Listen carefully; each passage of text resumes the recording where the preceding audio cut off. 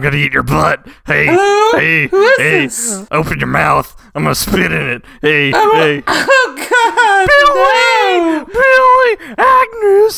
Stop it! Jesus Christ. Yep. Welcome to another episode of Watch If You Dare, Christmas edition. Yeah, our Christmas episode, which, yeah, you weren't fucking kidding when you said you were going to start putting me through the ringer, because this one is a big departure from what we've been doing. Oh, yeah. So, this week we are going to be discussing 1974's classic Black Christmas. So, before we get to that, let's do the usual and discuss what we have been taking in lately that is horror-related. So, Derek, let's start with you. What horror-related stuff have you been indulging in lately? So I know I brought them up in a past episode. I can't remember which one, but I have been watching Another Dirty Room on YouTube because... Christ! Oh yeah, they have started a new series, which I guess could be like a spin-off because they had season 1 and 2. This one's called Another Dirty Room, Niagara Falls, and at the time of this recording, I think there are 2 or 3 episodes. What does Niagara Falls have to do with Dirty Rooms? They're just going to Niagara Falls and finding the worst motels in Niagara Falls, and boy howdy, I watched episode 2 the other night, and it is especially disgusting and horrifying, the room that they find there. Again, it's not necessarily horror driven, it's more kind of a comedy show. This is worse. This is so much worse than a fucking horror movie to me. Oh yeah, this is like real life horror to the max. If, you know, the idea of staying in a hotel room that is disgusting and has bugs and has shit underneath the surface that would make your skin crawl, this is kind of one of those shows. I have a very big tolerance for like seeing disgusting things on my screen. It doesn't bother me too much. There were moments in episode 2, and this is a fucking YouTube show, moments of episode 2 that I started gagging on, especially like what they find in the shower. You'll know what I'm talking about if you watch episode 2 Niagara Falls. It is kind of one of my weird fears of staying in a hotel room or a motel room and then, you know, bringing back bed bugs with me, or finding a mysterious wet spot in the sheets I laid in and I have no idea what that is. I think I brought this up last time I talked about Another Dirty Room, but surprising amount of people, I'm convinced, and so is our buddy Nowaki, who is on our house episode, we are convinced that people rent these rooms out for piss parties, because the amount of piss they find in these rooms is amazing, like all across the country. They find that more often than anything else. It's either piss parties or it's unfortunately like hardcore drug users who just pass out in a stupor and then piss themselves, and it's just that over and over and over and over with dozens of people. I don't know, but just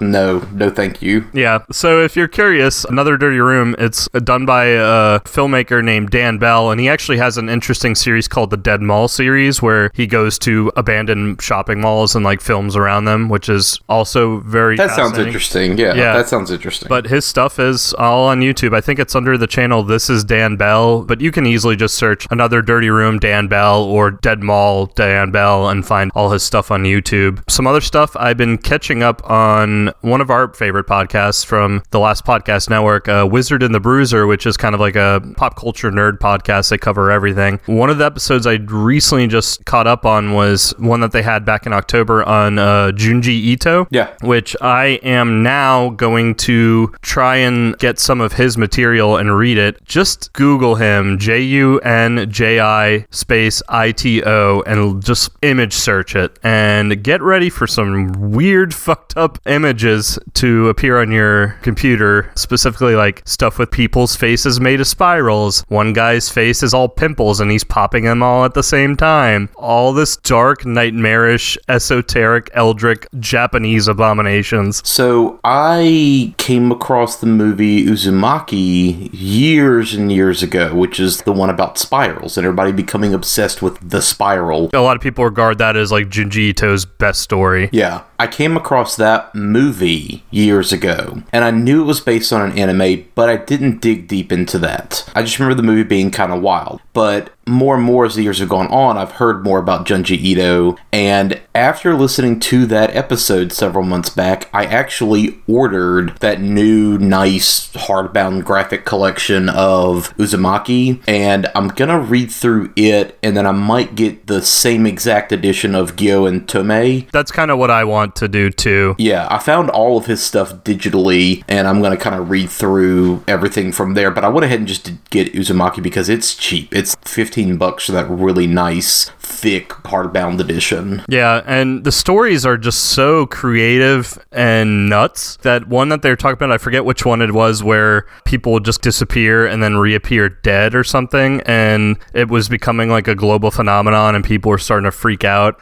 I forget the name of the story, and I might be completely butchering it, but there was something like that they had talked about on Wizard and Bruiser. If you want a good idea about Junji Ito and you don't necessarily, you're a little timid about looking up the images or looking up about him, which I understand because it's intense. It's intense. It's intense, pretty horrific artwork. Go listen to Wizard and the Bruiser's episode on Junji Ito. They do a good job of describing who he is, where he came from. They kind of do a little bit of his biography, and then they do a great job of just describing his artwork and his stories and what they're about. So shout outs to Holden and Jake over at Wizard and the Bruiser. They did a great job with that episode. And going back into the comics aspect, I have started digging a little bit more into my comics, and DC recently, for all of their faults, has made a new imprint or label under their DC Black label called Hill House Comics. I know what you're about to talk about. Yep. The person who's running this, so I guess is like the executive editor or whatever, is Joe Hill. If you don't know who Joe Hill is, he is a horror writer, pretty well known, has a pretty extensive bibliography. In comics, he wrote the Lock and Key series, but he also has a couple novels such as Horns, NOS 4A2, which is Nosferatu. I know both of those have gotten adaptations. I think Horns was a movie and Nosferatu is a TV series. Correct. And then like he just put out a book called The Fireman, which I think is also horror related, and he has another one coming out called Up the Chimney Down. But all his stuff is pretty much either horror related or horror adjacent thrillers. But these DC Comics, Hill House Comics, they are all horror comics. It is a horror label basically. The debut story that he had is Basket Full of Heads, which is written by Hill himself. I've only read the first issue and I am very intrigued. I know it has something to do with like the act of beheading and old Celtic lore, I think, or something like that. There's still a lot of table setting going on in the first issue, so I'm not 100% sure where the direction it's going, but it's interesting. I also read the first issue of the Dollhouse Family, which is also under the Hill House Comics, which is all about basically a haunted dollhouse, and the little girl in the family gets this haunted dollhouse. There's a couple other comics coming out that I are either out and I haven't read yet or are on the way. Before we leave Joe Hill, first of all, you do know he's Stephen King's son, right? Yes. Yeah, okay. You didn't mention that, so I didn't know if like you were aware of that. I was putting up the alley-oop for you to dunk it in. Okay, my bad. I should have jumped in earlier. I just didn't want to interrupt you. But yeah, his novel Heart-Shaped Box is fantastic. So for anybody that has not checked that out, check it out. The Heart-Shaped Box is solid. Yeah, other comics that are either out and I just haven't read yet or are on the way. One is called The Low Woods. Another is called Daphne Byrne. Another one is called Plunge. Each of these they're all horror-related comics, and there's actually an interesting serialized mini comic at the back of each of these comics called Sea Dogs, and it's in the serialized backup story. Sea Dogs is about the American Revolution, basically I think using werewolves to like attack the British. And okay. I've only read part 1 and 2 because I've only read the first issues of Basket Full of Heads and the Dollhouse Family, which was part 1 and 2 of Sea Dogs. I love this idea. I'm glad DC is doing this. I am all about this renaissance of horror and comic books. It's all solid. And so yeah, check out Hill House Comics if that's floating your boat. And other than that, that's all I got. I don't mean to date our podcast too much, but I am now aboard the Resident Evil 3 remake hype train. I gotta wait a few more months for that. Yeah, I've still gotta get around to playing too, so womp womp. So I have been pretty busy with work. This time of the year is always kind of rough. So this is all I have watched up to now, which just for listeners, this is still only the first week of December. So I've still got a ways to go to catch up on some last minute end of the year stuff. On that note, the The second remake of Black Christmas actually comes out this next weekend. I was sort of hoping it would be out before we did this podcast, but alas, time is what it is. So maybe, if I get a chance to see it, there will be another mini episode or something like that. But either way, I checked out the Scream Factory release of 1988's version of The Blob by Chuck Russell. I got it a while back when it first came out, but just have now been able to watch it now that we got our TV back up and going. That movie's great. The special effects in it are fucking killer. Definitely fun. That's one that we'll probably get around to doing eventually. Super fun. So definitely check that one out. I also checked out the Scream Factory release of Road Games with Stacy Keach and Jamie Lee Curtis. This is one that I found out about years ago. There was the documentary about Ozploitation called Not Quite Hollywood. What kind of exploitation is that? Ozploitation, so Australian exploitation. Oh, okay, gotcha. I was thinking like Ozzy Osbourne. I was like, what the fuck? It's basically Rear Window with Stacy Keach as a truck driver instead. And there's this other van on the road that maybe has a killer in it, and maybe this person is burying bodies, and he's just seeing bits and pieces of what's going on, but they're kind of fucking with him. And Jamie Lee Curtis is this hitchhiker that's kind of floating between him and other people's cars, and it's just kind of all the back and forth of being on like a long stretch of highway and seeing a lot of the same people over and over, and there might be a murderer at large as well. Is this kind of the same character Jamie Lee Curtis played in The Fog? It's very similar, actually. Yeah, so that one's fun. I got my first chunk of Black Friday weekend movie purchases in with Warner Archive. I got a chunk of stuff from them, including a movie called The Green Slime,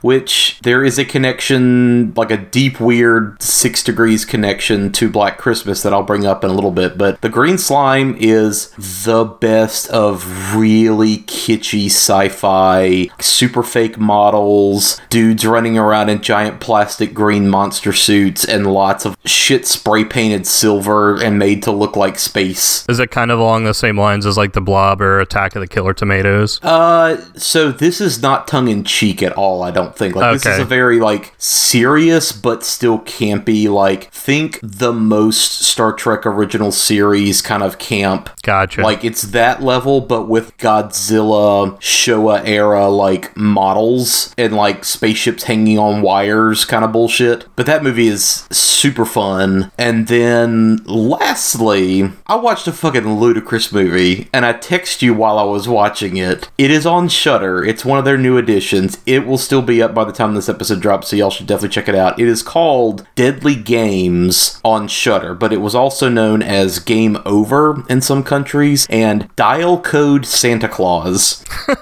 The best way I can describe it is this. It's like if Tim and Eric directed a French Home Alone in 1989, so a year before Home Alone. It is this little fucking kid whose mom is like the CEO of a toy company in France, and he lives in a giant mansion with all these rooms, and like every kid in kind of the mid 80s to late 90s, he's like a tech genius, and he has his whole house rigged up with security cameras that he controls from like a little computer thing on his arm, and he's got traps set all around the house because he dresses up like Rambo and like runs around playing games. The grandfather lives at the house, and it's very much like a Grandpa Joe from like Willy Wonka situation. Like, what the fuck does this grandpa do other than like let this kid just pound wine and eat croissants for breakfast, and then like let this kid work on a car, and then let the kid drive. This kid's like 10 with the most righteous mullet, by the way. But it's basically like you have all that background, and then there is a deranged, crazy hobo guy who signs up to be like a mall Santa at this giant toy company's headquarters on Christmas Eve. I was wondering where the Christmas horror was going to come in. Yes.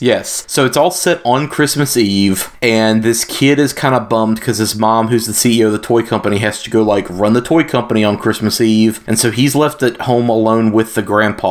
The crazy hobo guy that's like the mall Santa now, a little girl that sits in his lap is like, "You're not the real Santa," and pulls his beard off. And he fucking snaps and slaps the shit out of this kid. Oh, shit. And so they're like, "You're fired." So while he's going to like collect his paperwork for being fired or whatever, he hears that they're delivering toys to the CEO woman's house for her son. So he's like, "I'll get my revenge." And so it's just this guy dressed as Santa Claus terrorizing this kid at home who like has already Kevin from Home Alone like rigged out this entire house with booby traps and shit. It's fucking wild, bro. The decision making in this movie is bananas. It goes from way campy, like canted angles everywhere, and just the most heightened magical realism bullshit, to like this guy brutally stabbing the dog to death and getting darts in the neck and getting set on fire. Like there's all kinds of insane, like this is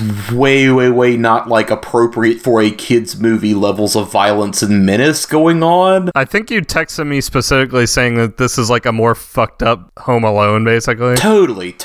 And it's like the year before Home Alone came out, but the whole deal with this movie is it's only been available in bootleg form until now. So it's just been this unreleased weird movie, but somebody's restored it and it's on Shudder. So you can watch it on Shudder right now. And I'm sure because it's on Shudder and it's restored, some company like Vinegar Syndrome or Code Red or somebody is probably about to put it out on Blu-ray. It was fucking ludicrous. And there is just so much shit in that movie that you could not get away with now working with kids, like from a safety standpoint. Like you just could not. This little kid is on a skateboard up underneath the car, like fixing the car in air quotes. He's just banging at the engine with wrenches and shit. But he like slides out and walks around and like pops the fucking jack on this car and the car comes down, right? In no fucking universe would you like let a 10-year-old kid do that on a movie set just from a safety standpoint, you know? Like there's just wild shit like that in the movie. And again, this kid like pounding wine and croissants at breakfast because I guess, you know, they're French. It was bananas. Oh, Jesus. Definitely worth checking out if you want a real like bonkers what the fuck kind of movie this year. Whereas Todd's mom having sex was his blood rage, this hobo's blood rage was getting his beard yanked off and being accused of not being Santa Claus. Totally. Got it. It opens with him like seeing all these kids in the street having a snowball fight, and he runs over and joins them, and all the kids immediately are like, "Who the fuck is this weird guy? Fuck it, let's bail." And all these kids like run away from him because he's a creepy old hobo guy, but it's like, "Hey kids, I want to play." So I think the Santa Claus thing was just, oh yeah, I want to be loved. I want somebody to care about me. I want attention. And Santa Claus, that guy, he gets the attention, right? So let me be Santa Claus. But yeah, as soon as this little girl's like, "You're full of shit, sir," he just got triggered and like slaps the fuck out of that little girl. When that happened in the movie, I audibly was just like, "Oh shit!"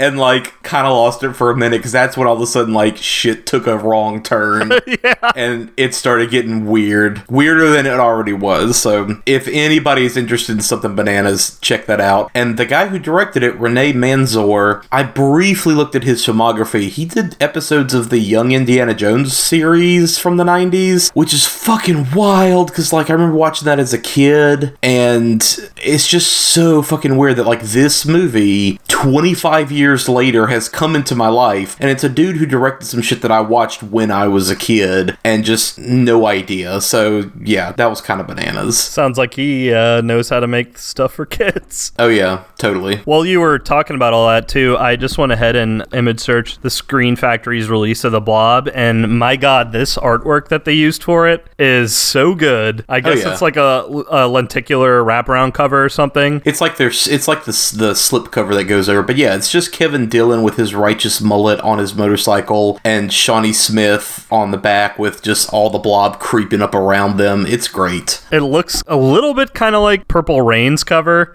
Yeah, a little bit that I'm looking at it, but it's so like 80s neon to the max. It's fucking righteous. Yeah, we're definitely going to do that movie eventually because it has some amazing practical effects in it. Definitely one that we'll get around to eventually. So, that said, Icebreaker. we're discussing a dark Christmas movie. So let's maybe discuss some dark stories or things that have happened to us during the Christmas holiday, or just things that we've encountered during the Christmas holiday that are very, very, in contrast to the spirit of the holiday season. Yeah, so I know I talked about this on The Nightmare, but I literally had my one and only night terror in my life, Christmas Eve. Technically, I had it on Christmas because I went to bed after midnight. That's right. I remember you saying that now, yeah. Yeah, so that happened, but a story that kind of is a lot more along the lines of this movie that still freaks me out a little bit now that I think about it. I remember it was 2012, 2013, and I think I'd moved out of my parents, and I was hanging out kind of out in the Metairie area, if you're familiar with New Orleans, and I was hanging out with my friends over there, and my parents' house is all the way across town. It takes a good 30 minutes to get to them, and it was in the middle of Christmas, mid-December, Christmas lights were everywhere, everything was in full swing. I get a phone call from my mom, and she's just like, hey, what are you doing right now? And mind you, this is at fucking midnight. My mom usually goes to bed at like 9, 10 at night, and I was like, Mom, why are you calling me at midnight? Is everything okay? And she was kind of trying to do that thing of like, don't worry, it's not a big deal, but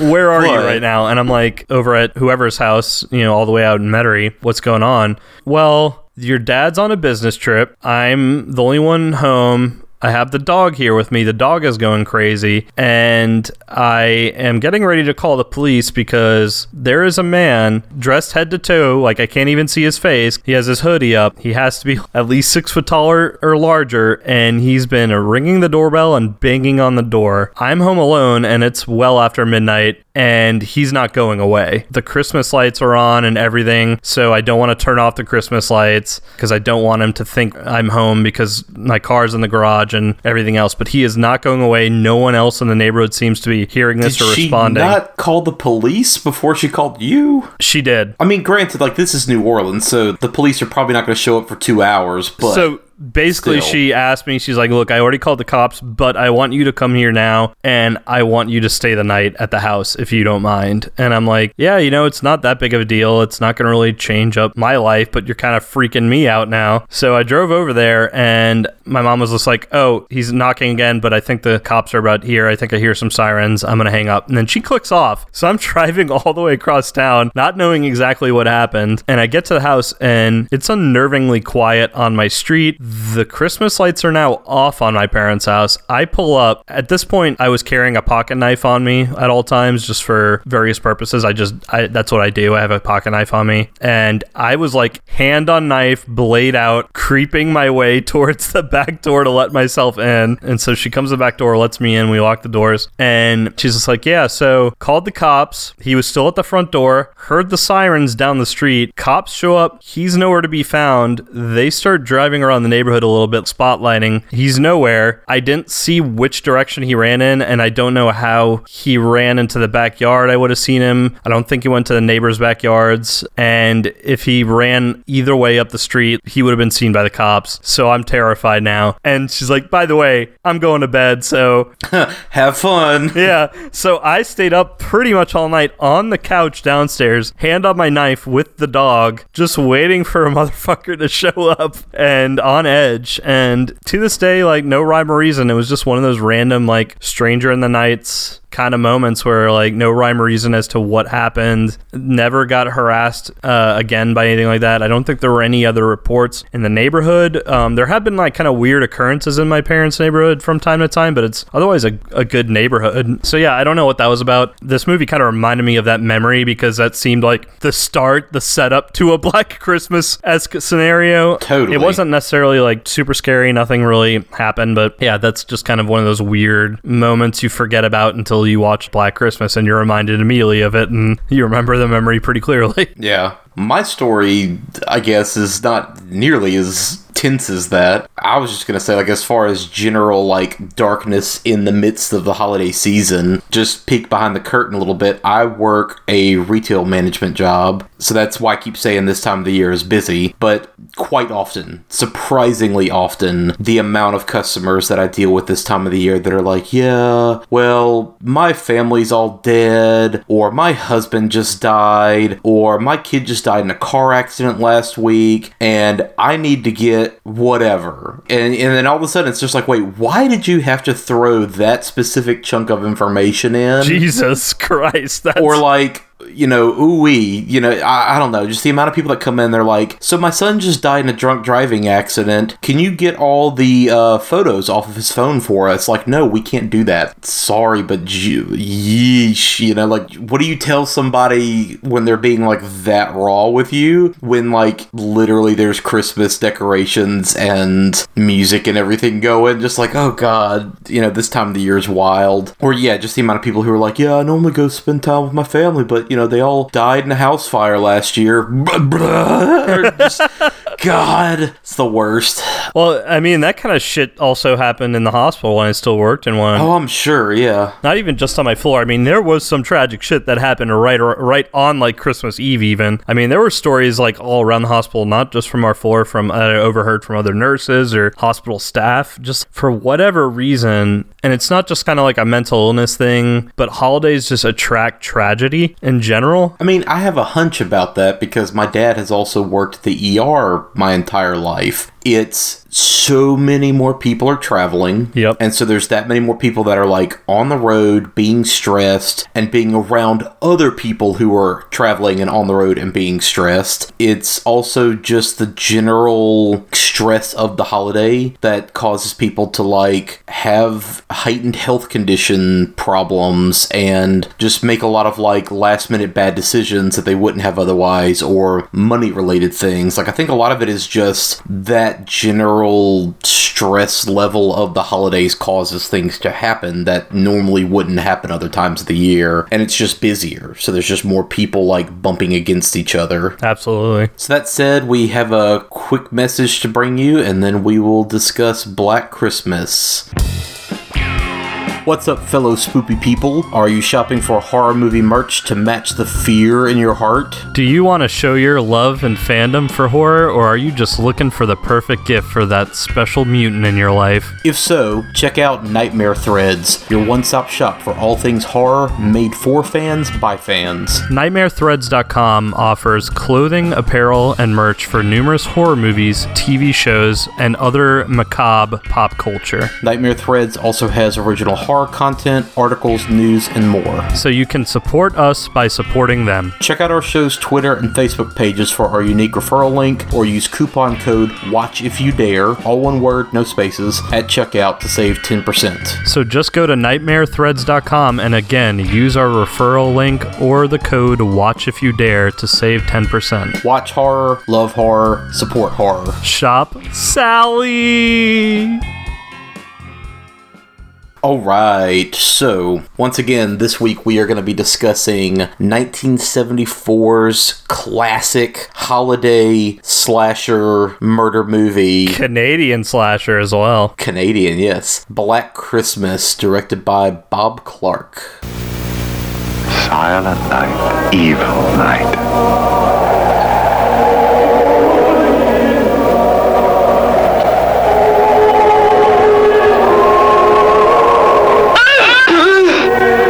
Olivia Hussey.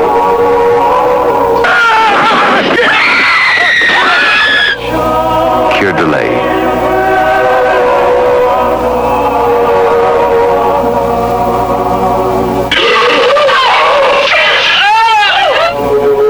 Margot Kidder.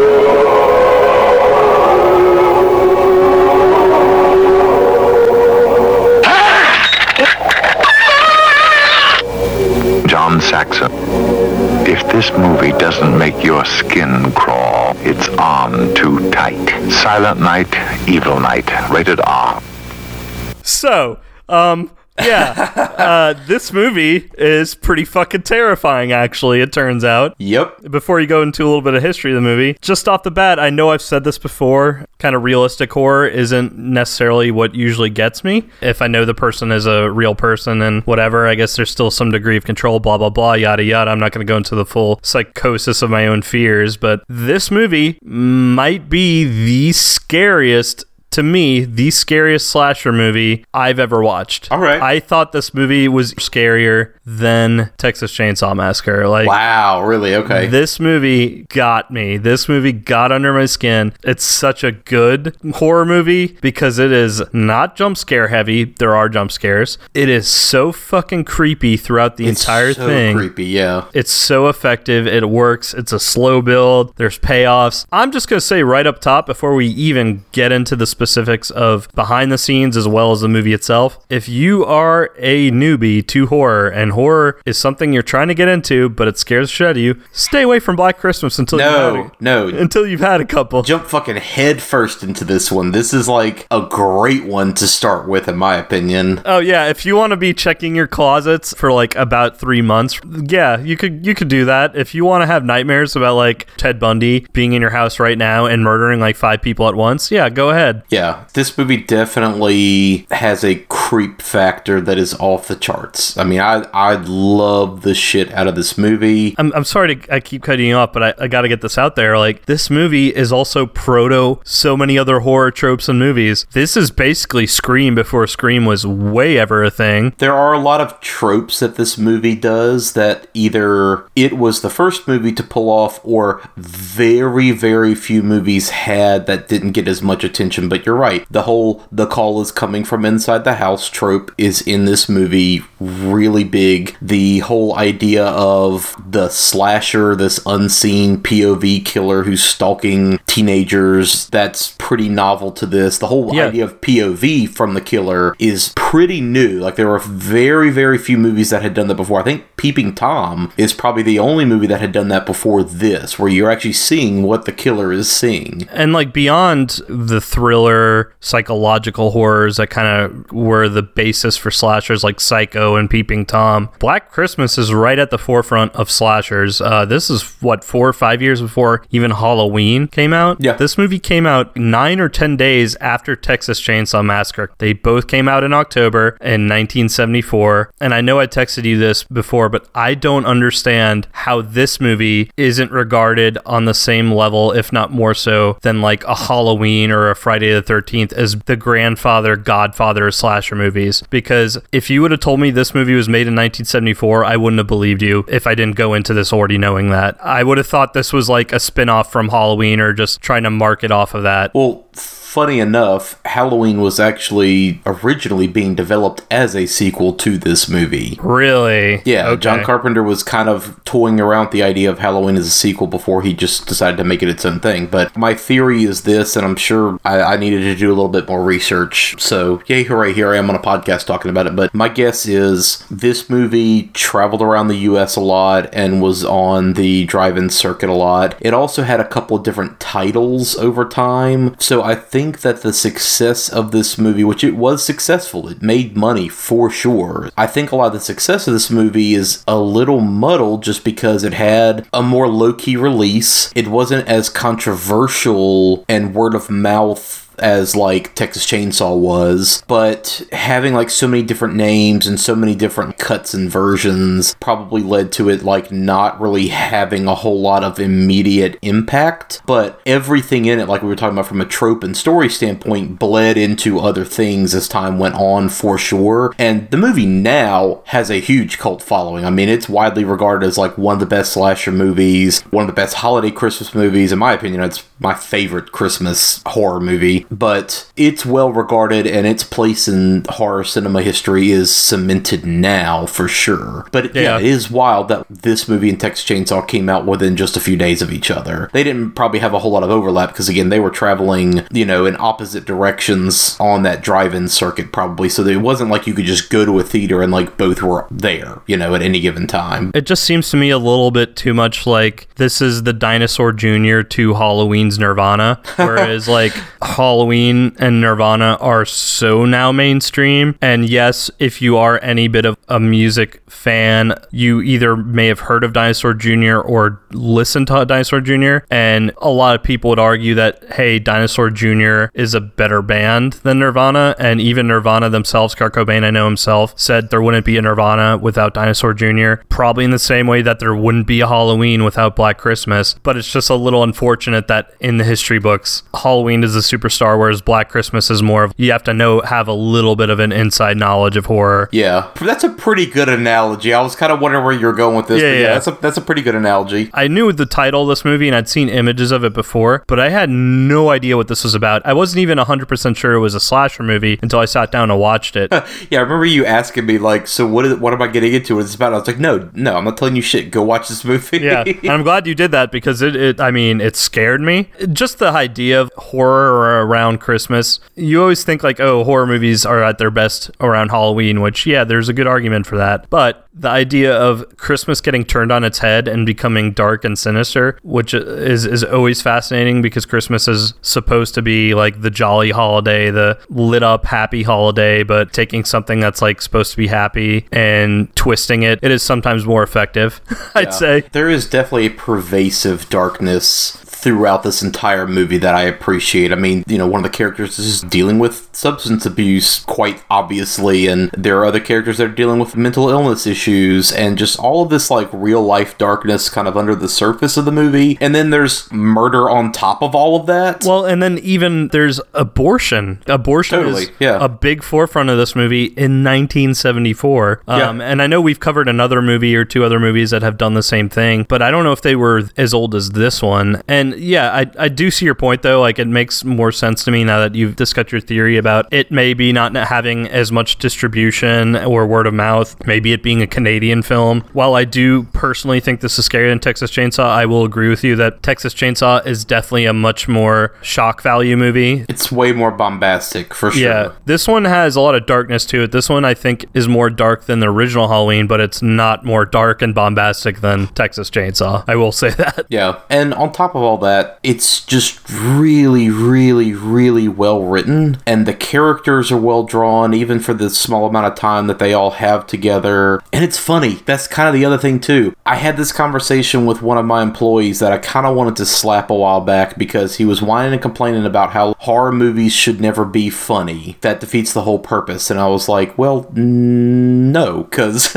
when horror movies balance humor and horror together, and there's a good ebb and flow of like that roller coaster ride where you get brought all the way to the top with some humor, and all of a sudden the horror hits and it just poof, throws you down. It works well when it works well, but you have to balance that. And this movie is a good balance of like, there is some humor and kind of wackiness to it with the house mother in her fucking drinking and stuff like that, but then it gets real fucking dark real fucking quick. So having those two things balanced out makes for a really solid movie, especially like you said, with the atmosphere of Christmas right in the background that should be this joyous time, and then there's still the juxtaposition of all this actual darkness going on. Yeah. Well, and this is very, very different from a lot of the movies we've done recently, and very, very different from horror comedy. This is a straight up slasher horror movie that just happens to have humorous moments in it because it's part of certain characters. But the humor is not over the top. The humor is very much in line with realistic characters. This movie is definitely not on the same wavelength as like Night of the Creeps, Night of the Demons, American Werewolf, none of that. This is a very serious, dark horror movie. I wouldn't call this a fun horror movie, if that makes sense. Yeah. Another thing that kind of blew me away too was we've been on this string of like doing quote unquote fun horror movies, and I thought that going into Black Christmas that Black Christmas was also going to be an over the top fun seasonal horror movie, kind of like Night of the Comet was. This is just pure serious darkness. Yeah, and on that note, I rewatched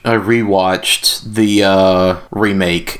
I saw it the year it came out in 2000, I think 7. somewhere in there. Yeah, 2006 or 2007. I saw that movie when it came out. I saw it in theaters with some, like, college friends. Pretty sure I was a little substance tingled at the time, so I don't remember much. But that was also before I had seen the original. And so I just kind of blew that movie off. So I did rewatch it, and I will say that movie does not hold up. And I know a lot of people are, like, critically reassessing that remake and saying, oh, it's actually pretty good. I'll talk about that once we're done talking about this movie, but I was not a fan of that remake whatsoever, and that movie does do what we're talking about, where it tries to put a lot more humor and camp quality into the story, and it does not fucking work, in my opinion. So we'll talk about that in a bit. The little bit I read up on the 2006 remake, at least the opinions I read were all very critical of it, and were like, this is not at all like the original. It's getting like some weird reassessments now where people are going back and saying like, oh yeah, it's better than we remember it. Better than we remember it is not good, you know, so I don't know. And one last thing before we go into the plot synopsis of this movie, which, by the way, just go ahead and watch it before you do that. Just watch it, yeah. It's on so many streaming platforms this time of the year. I know for sure it's literally available for free through Vudu. I'm sure it's on fucking Shudder and Amazon, and just go check it out. Go watch it. Yeah, and then come back and listen to us. But before we even do that, I feel like I need to back up and defend myself on my comments. Don't get me wrong. Halloween and Nirvana, I like both. Don't get me wrong. I'm not critical of those. They're great. I love them. But I also probably like more Dinosaur Jr. and probably Black Christmas now. Well, sure. Yeah, I mean, I don't feel like that was like a shots fired kind of moment. So, at least with my opinion on the movies, I don't know about the music, but the movies I might get a little bit of blowback for, but this is my new favorite slasher movie, I think. I still think overall the most fun I've had with this podcast is Halloween 3 still, but possibly since like maybe Autopsy of Jane Doe, this might be the scariest one for me that we've done so far. Cool. So, to kind of talk about some background real quick, the movie was directed by Bob Clark, who did Children Shouldn't Play with Dead Things, Dead of Night, and Porky's, which also starred several people from the film, which, again, like we joked about, it's a Canadian film, so makes sense that, you know, most of the cast is either Canadian or from the general area, and, you know, a lot of them ended up in Porky's later. But other movie that Bob Clark directed, another holiday classic, A Christmas Story. He not only did he direct it, he produced it and I think wrote it. Yeah. So what a fucking great double feature to watch A Christmas Story and then watch Black Christmas. Like, that's the perfect combo pack right there. Like, and then boy howdy did his career take a turn. Well, yeah, let's not talk about Baby Geniuses, but and then yeah. Baby Geniuses 2 was his last movie, unfortunately. Yeah, we'll skip those. But yeah, Bob Clark, the fact that he directed not one but two classic Christmas movies is kind of mind-boggling. So anyway, this movie apparently is a favorite of both Steve Martin and Elvis, both of whom have said publicly, like, this is a movie that we love. Steve Martin apparently, like, told Olivia Hussey when she was auditioning for Roxanne, like, yo, you are in one of my favorite movies. And she assumed that he was talking about Romeo and Juliet, and he was like, no, Black Christmas. And apparently, like, fucking Elvis liked it too, and, like, that was the movie that he watched every year on Christmas with his family. Well, up until then, I like how you were still using present tense for Elvis, lending credence to the conspiracy theory that he never died. Yep. Well, he would have only, like, watched this movie a couple of times if he did watch it on Christmas, because he died in, like, what, 77? So something like that. But it's kind of thought that this movie was inspired by a series of holiday murders in Quebec that were committed by Wayne Bowden, and both Bob Clark and the writer Roy Moore have both kind of said, yeah, that kind of influenced us a tiny bit. Weird fact, NBC was planning to air this movie in 1978 under the title Stranger in the House. Right. But people in the Florida area started calling that local affiliate saying, yo, you can't play this movie right now because of the tragedy that just happened.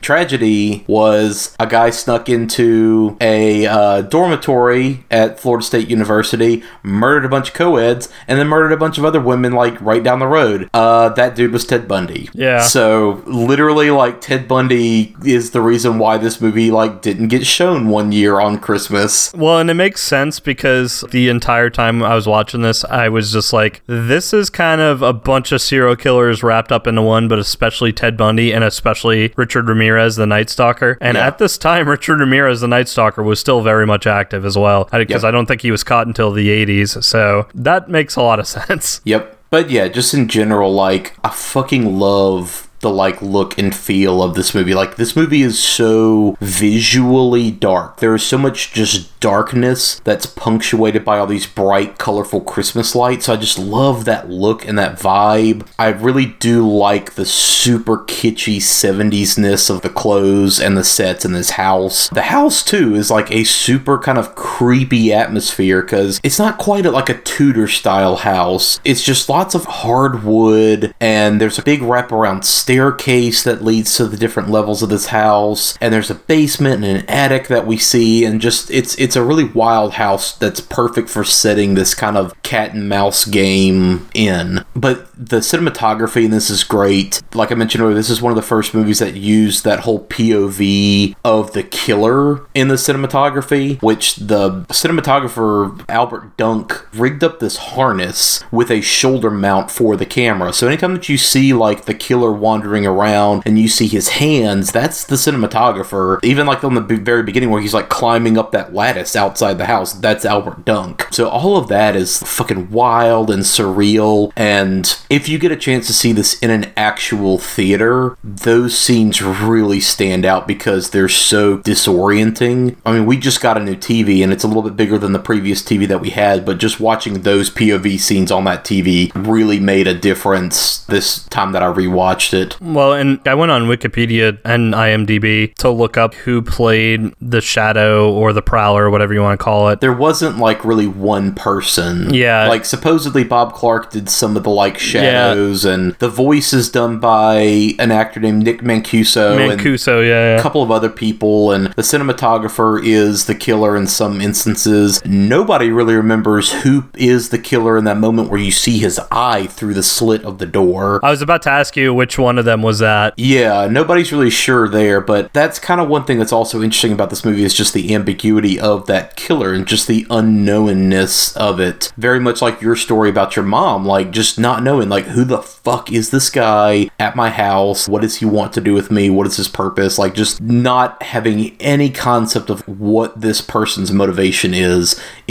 really fascinating to me, and that's one of the biggest weaknesses of the remake is they go so fucking in-depth about, like, the killer's entire background and explain away all this bullshit that we don't need, and that's why this movie's terrifying, because you don't know why this person is murdering people. Yeah, well, and that's maybe also another thing as to why I find this slasher movie more horrific than most others is you aren't given the only instances of any idea of who this person is you hear him and you see his hands, and there's that one creepy fucking scary scene where you see his eye in the slit of the door. That's it. You could maybe say his name is Billy if you wanted to go that route, but that's kind of up to your own imagination. So I think the reason why I find it scary is there is a little bit of a degree of pseudo-supernatural. It's not supernatural at all. He's obviously a deranged killer, but the fact that he is able to get away like a shadow. There is almost an otherworldliness to his presence because he's so quiet and just manages to never be seen. And there are so many scenes in the movie where you see his shadow, like, moving in the background silently behind, like, things that are going on, and you know he's always fucking there. Shit, that's another movie. This movie is like a proto The Strangers as well, because there are so many instances of in the background you see something and you see the shadow, or you see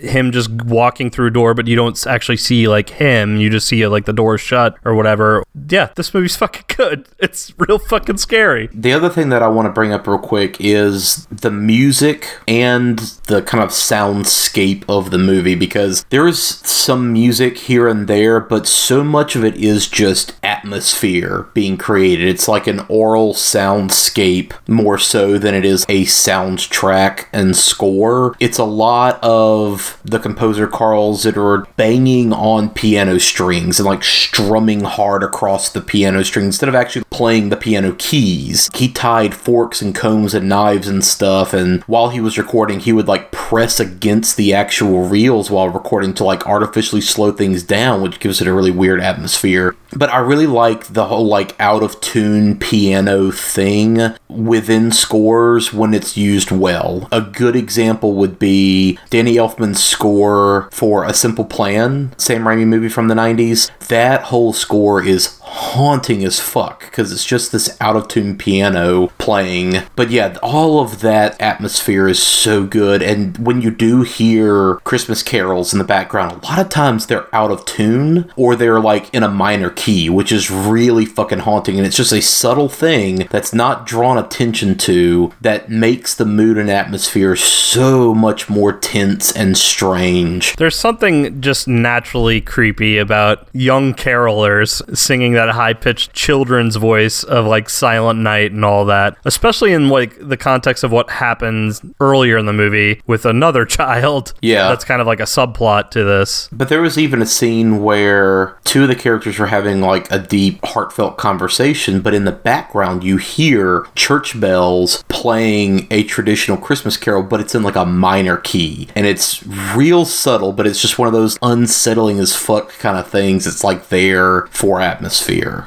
So this movie I could see as being one that was played in sororities to terrify all the pledges or the sisters living in there. I wanted to talk to my sister-in-law who is in college right now and is in a sorority and just kind of see like what she knew about this movie, if any of the other girls in the sorority have heard of this movie. But I was just going to wait until she was home for the holidays, or at least a weekend that she was back, and I want to have her over to like actually watch this with us, because I think she would really dig it. We're doing this kind of early enough in the month that she's not back yet, but I definitely wanted to show her this because I think she would get a kick out of it, and probably show like the rest of her sorority sisters as well. Freak them the fuck out. Yeah. And I am curious about this new remake that's coming out, what, this year or next year? It's this weekend. Oh shit, really? Yeah. I didn't know that. Yeah, we're recording this on December the 10th, and the movie comes out this Friday, so yeah, we were just a few days shy of me being able to go like see it and then talk about it as well. The people behind it I like a lot. I trust the creative team, and I mean shit, we already did a movie with Imogen Poots who's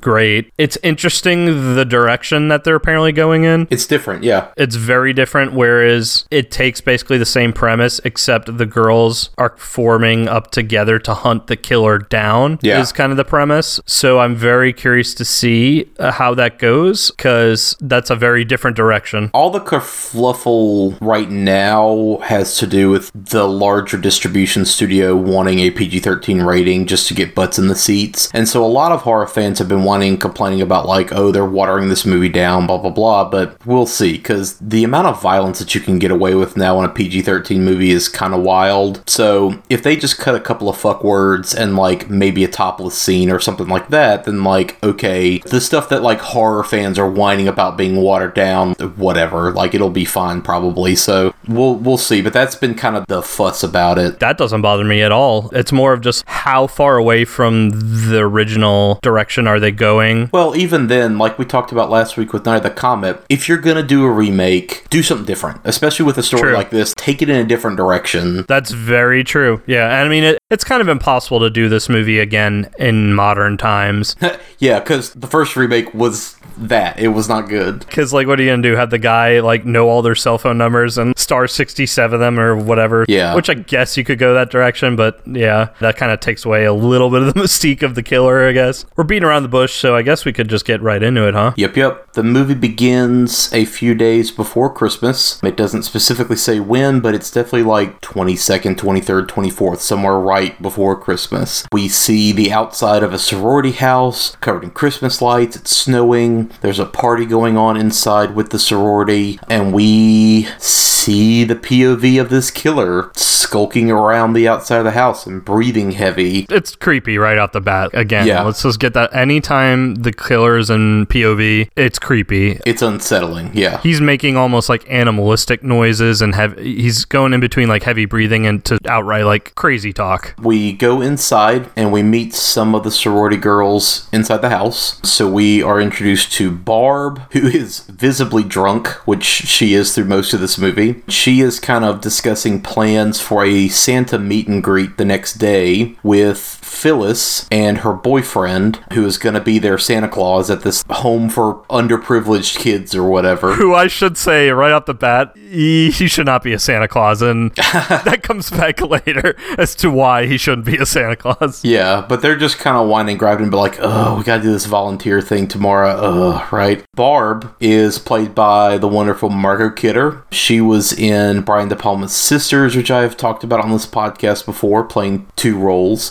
She was in The Great Waldo Pepper. Of course, she was Lois Lane in the Superman movies. She was in the Amityville Horror, Delirious, and she has a small role in Rob Zombie's Halloween 2 as well. Phyllis is played by Andrea Martin, and she was in Ivan Reitman's early movie Cannibal Girls, another Canadian horror movie, but she was also in Joe Dante's Inner Space, which I love, and Wag the Dog, and Hedwig and the Angry Inch. She was in My Big Fat Greek Wedding, and she is the only cast member from this movie to show up in the remake Black Christmas, or, Black Xmas. She plays the role of the house mother in the remake. Do you know if any of them are showing up in the new remake? I haven't looked, to be honest. Gotcha. If they are, I'm not even sure that they would even be listed on like IMDb just yet, because they might be keeping it under wraps. Who knows? Right. The Phyllis role was actually originally offered to Gilda Radner, and she had to decline because of commitments to SNL. So there's a couple of what-if moments in the casting that we'll go through as characters come up, because this could have been a very different movie with some of these alternate cast people. So Barb then interrupts Jess and Phyllis while they're discussing something serious. Like, she walks in on them in the kitchen and kind of starts a conversation up, but they were clearly already talking and kind of tensely about something. Jess is played by Olivia Hussey. She is really well known for these Zeffirelli,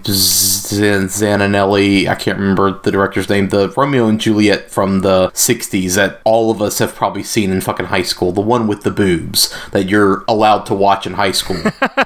She was also in Death on the Nile. Here's the connection to Green Slime that I mentioned earlier. She was in a movie called Virus, which was directed by Kenji Fukasaku, who was the director of Green Slime. So that was a weird wraparound that I didn't realize until this morning when I was looking things up. She was also in Turkey Shoot, Psycho 4, the TV version of It from the 90s, and she was in Ice Cream Man. And Hussey is another one of these actresses that kind of has some craziness in her real life a little bit. She took the role on the advice of her psychic, who told her that the movie was going to be a giant success, and sure enough it was. So there you go. And she is British. She's not putting up this accent for the character, right? So I know she was born in like Argentina. I don't know exactly what Olivia Hussey's background is, but she is some kind of European by way of something else. Obviously she started in that Romeo and Juliet, but I'm not sure. But yeah, she definitely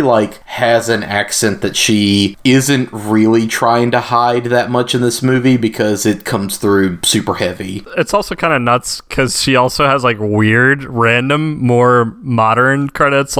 She voiced Talia al Ghul in Superman the Animated Series randomly, and Batman Beyond. Oh man, that's almost. We'll give that the honorary credit of who in this fucking movie did a voice in a Batman cartoon. Yeah, and then she has done 3 voices in video games. All 3 were Star Wars games. All 3 different roles. Wait, what? Who was she? So according to Wikipedia, in Star Wars Rogue Squadron from 1998, she was Kassan Moore. Okay. In 2000, Star Wars Force Commander, she was an ATAA driver and a refugee, just background voices, basically. And in 2011, Star Wars The Old Republic, the MMO that BioWare made, she was Jedi Master Juan Parr. That's fucking wild. Okay. Yeah. Olivia Hussey doing voices on Star Wars games. Yep. So anyway, after a couple of minutes of this party, one of the girls basically says okay, cool, time's up. this shit's shutting down, so all the boys gotta leave. So everybody kind of says bye to their boyfriends who were there at the party, and they all skedaddle. Well, and meanwhile, too, when the killer was outside, because the killer, we had mentioned earlier, it's almost disorienting when he's in POV, and yeah, he climbs up the lattice, and he goes into what looks like the attic. It basically is the attic of this, 2-3 story house. Yeah, the attic window is unlocked, so he sneaks in through the attic and goes down the hatch to the attic. There's a hatch in the ceiling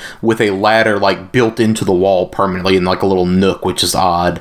But he sneaks into the house through there and is kind of up in the upper levels of the house spying on the girls below. Yeah, and at this point in the movie, I thought for a second that Barb was going to wind up being the main character or one of the two main characters, which she kind of is. I've seen this movie several times, and this is the first time that I've ever gotten the vibe that the movie is setting her up that she is going to be the first person to go. Really? That's the vibe that I was kind of getting. Again, I knew what was going to happen, but all the signs of the movie are pointing to she's going to be the first person to get offed. And I guess in old slasher, yeah, that makes sense, but I guess I was approaching it with a more modern feeling of oh, what if it subverts the genre and she's the one that lives? Nah, too early for that still. Yeah, I guess so. But yeah, I felt like she was going to be the main character, at least tertiary character. Then I also did feel at this point that Jess was also going to be a main character, and lo and behold, Jess is the main character from here on out. Yeah, so the phone rings and Jess answers the phone, and it's a creepy, weird voice, and she kind of immediately calls all the other girls over because for some time, weekly, have been getting calls from some weirdo who is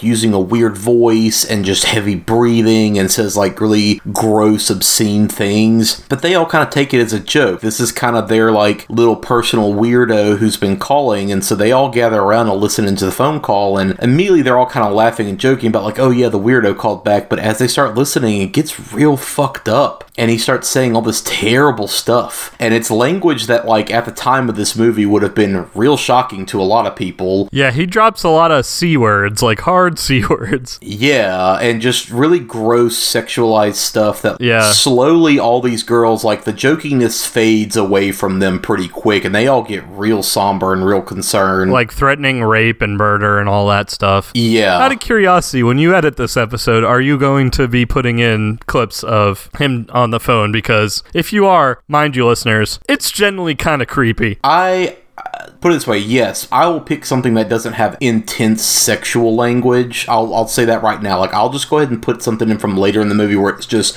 creepy, crazy person talk. Oh, but even the creepy, crazy person talk, it's unsettling. It's very unsettling. So just prepare yourself, and we'll give you a heads up when we do. So anyway, while they are listening, and they're all kind of getting actually creeped out, and the jokiness of it's gone, right? Barb kind of jumps in at this point and is just yeah, well, fuck you weirdo, and blah, blah, blah. And she starts giving him hell, right? And riling him up. And then he just finally says, you fucking bitch, I'm gonna fucking kill you. And click, hangs up all of a sudden. And that really upsets kind of everybody at that point. And Barb kind of rolls it off because she's drunk and she doesn't care. And she just told this guy to fuck off, basically. But thanks a lot, Barb. She also says yeah, you encounter all this all the time in the city. Yeah. But Claire Harrison, who is one of the other girls there, she is real upset by Barb's reaction and Barb's provoking of him, because there was talk that there was a serial rapist running around and other girls disappearing in years before, so who knows who they could have been talking to, but Barb shouldn't have done that. So Barb kind of blows it off. She's drunk, she's not in the mood to hear this other girl giving her hell, so Claire decides okay, cool, I gotta go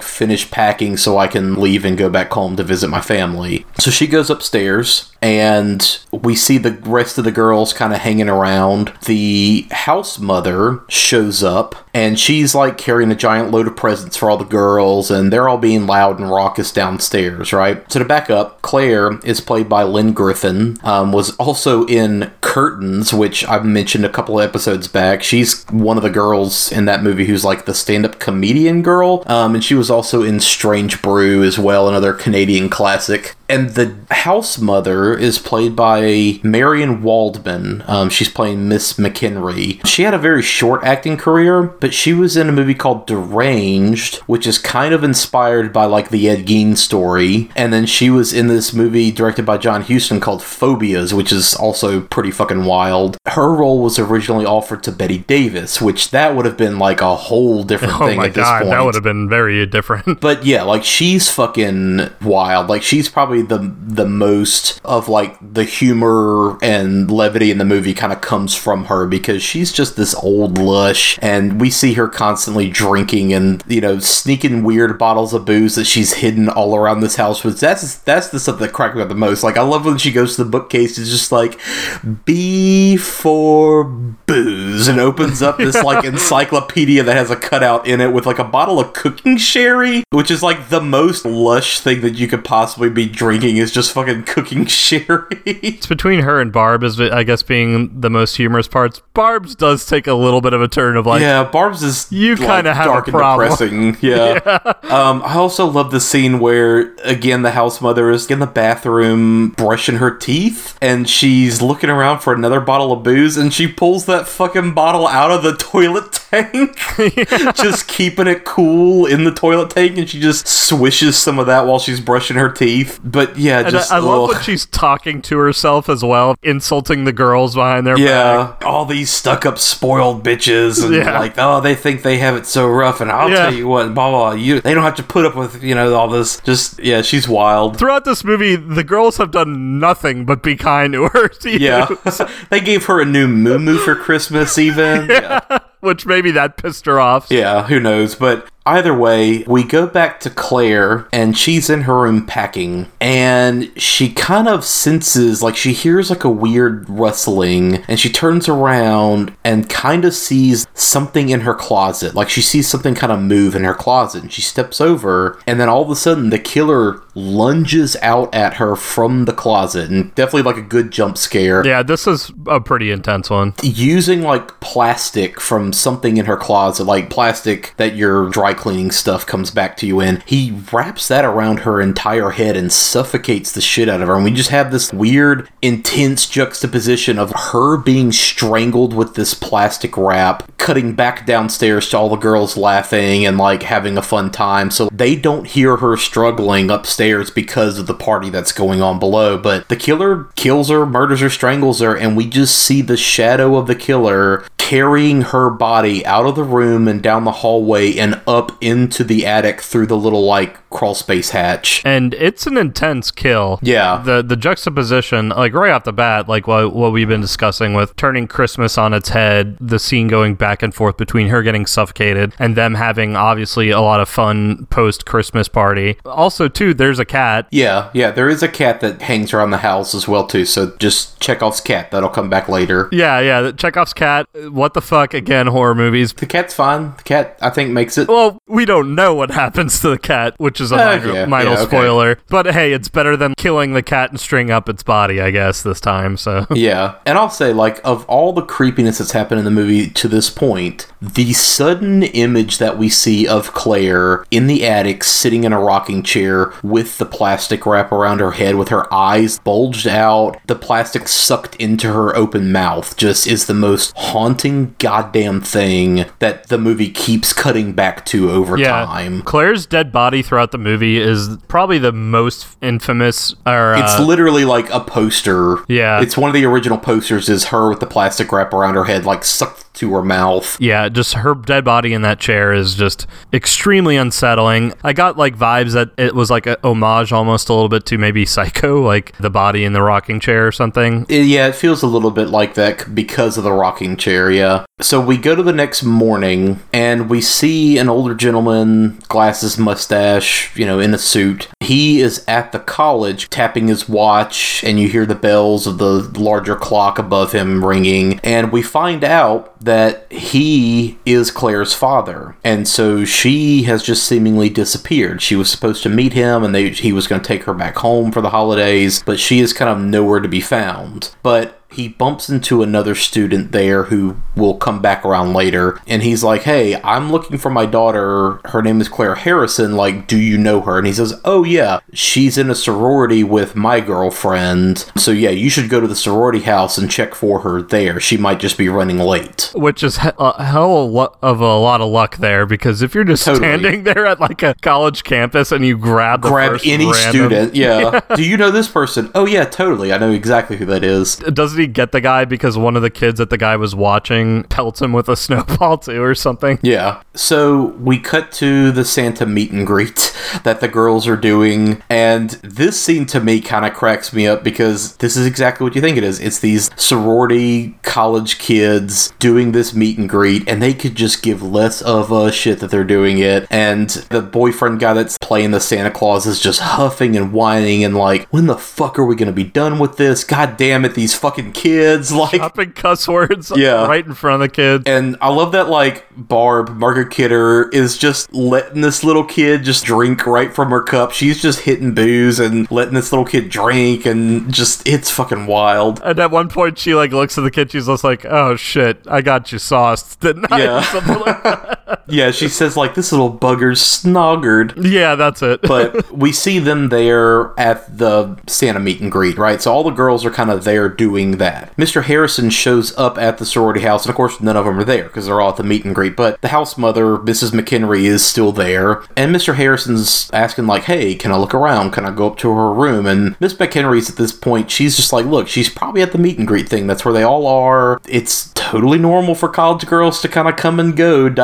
Like, she might be with a boyfriend, she might be hanging out somewhere else. And Mr. Harrison's wandering around her room and looking at like the posters on her wall, and he's kind of shocked because, you know, his innocent daughter is now like a college student, so she has like a hippie love poster up with, you know, an exposed butt on it, which Miss McHenry leans against the wall and puts her hand like right over the butt, and just stuff like that, where he's thumbing through her private stuff and just kind of shocked that his daughter is kind of wild. And there's a lot of moments too of her whispering under her breath or behind his back of just being like, you gotta stick up your ass, and flipping him off because he's being like uppity. Yeah, you know, she basically just tells him like, look, she's probably somewhere, it's fine, like, it's normal for college girls to kind of come and go, like, don't worry about it, whatever. So while this is going on, Jess goes to meet her boyfriend Peter, and Peter is the guy that bumps into Mr. Harrison, the father, earlier, and he's a like super fucking high-strung music student. When we see him, he is banging on a fucking piano, playing this modern bang, bang, bang, bang, bang kind of bullshit. He is played by Keir Dullea, who was in David and Lisa, and most well known for 2001: A Space Odyssey. He's fucking David, but he was also in 2010, the sequel as well. The role was originally offered to Malcolm McDowell, which, again, what a fucking wild what if. Yeah, that would have been wild, but I mean, this is a pretty wild casting too. Yeah. Because I recognized him immediately. I didn't know his name, but yeah, as soon as I looked him up, I was like, oh yeah, this is totally the Space Odyssey guy. So Jess goes to meet her boyfriend Peter, and she drops the bomb on him that she is pregnant, and that she is planning on getting an abortion. She's at a point in her life where she can't handle that, and she can't hang up everything that's going on for this, and Peter immediately gets pissy about it, you know, and they start having a conversation about what should we do, and blah, blah, blah, and he basically threatens her a little bit, saying like, you know, you're gonna keep this kid, you're gonna do what I say, and blah, blah, blah, and we'll talk about it later, very much in a like controlling, you're gonna do what I tell you kind of way. So he already kind of comes across as this controlling, slightly unhinged, unstable individual. Like, that's the best way I can kind of put it for right now, at least. I mean, it is apparent here in this scene, but it's not completely apparent yet. The more and more you see of him, the more and more he kind of unravels, I guess you could say. Yeah. We see him, like, at his performance, and he's just pouring fucking sweat banging on this piano. Which, that piano recital didn't sound very good to me, but... Yeah, not at all. Which, you know, we then kind of cut to a scene after that where he destroys the his piano, where he's literally ripping the lid off the piano and smashing the inside with a mic stand and just banging the fuck out of it, which sounds a lot like the music that we're kind of hearing underlying everything throughout this movie, that dissonant smashing of piano chords and everything else, which just keep in mind that, like, that's maybe some, like, foreshadowing, right? Well, and these scenes kind of happen sprinkled throughout the movie with him. Yeah. And that scene specifically, where he's like bashing the piano, basically inferring that he failed or whatever. And when the scene shifts into him doing that, it pretty much is the soundtrack shifting into that scene, which I thought was interesting. Like, the soundtrack just carries over into that. It was interesting, too, in that first scene, how he kept saying they had always talked about this and that they always were going to have kids. And it was obvious that this was his idea mainly. And Claire was like, yeah. And so I think, again, this kind of shows more and more of his controlling nature. Yeah, and she does directly tell him, I can't completely hang my life up and everything I want to do and my ambitions just to do this for you, you know? Yeah. So it's a very interesting moment of discussion and, like, subplot for a movie like this at this time, for sure. At this point, Mr. Harrison shows up at the Santa meet and greet, sees that Claire is not there, and he and two of the other girls, Barb and Phyllis, that we've,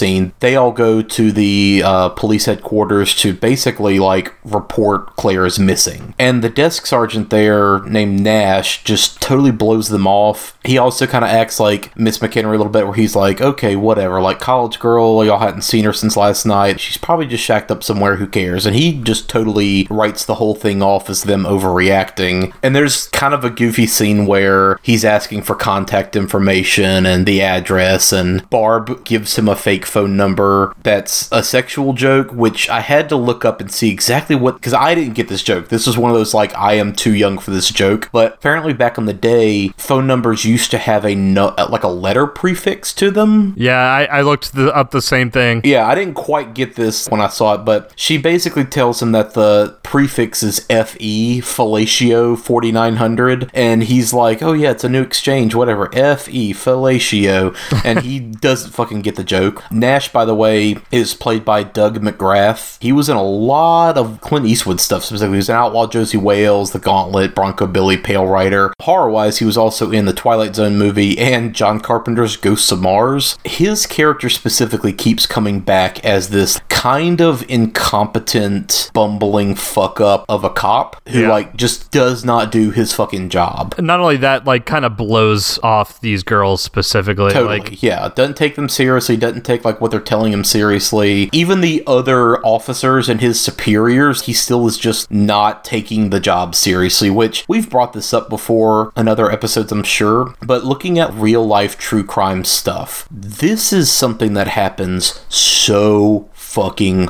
often to an aggravating degree, where serial killers and murderers and rapists and all these kind of people, like, could have been stopped earlier had police officers actually taken seriously what people were telling them or reporting and actually done the due diligence to, like, look into the thing. I mean, shit, didn't Ted Bundy escape twice under police custody? Yeah. Because he was arrested for other reasons, and when they were looking into him, he just fucking escaped because of their incompetence. Yeah, and fucking Dahmer, same thing. One of his victims wandered out into the middle of the street, managed to get out of his apartment, still drugged and dazed with the fucking hole drilled in his skull. Asian boy running around the streets in underwear. Cops show up. What the fuck is going on? Ted Bundy wanders out. Or Dahmer. Dahmer, yeah. And he's like, oh yeah, this is my boyfriend. And the cops are just like, gross. We're not dealing with that. Y'all just go back inside. Bye.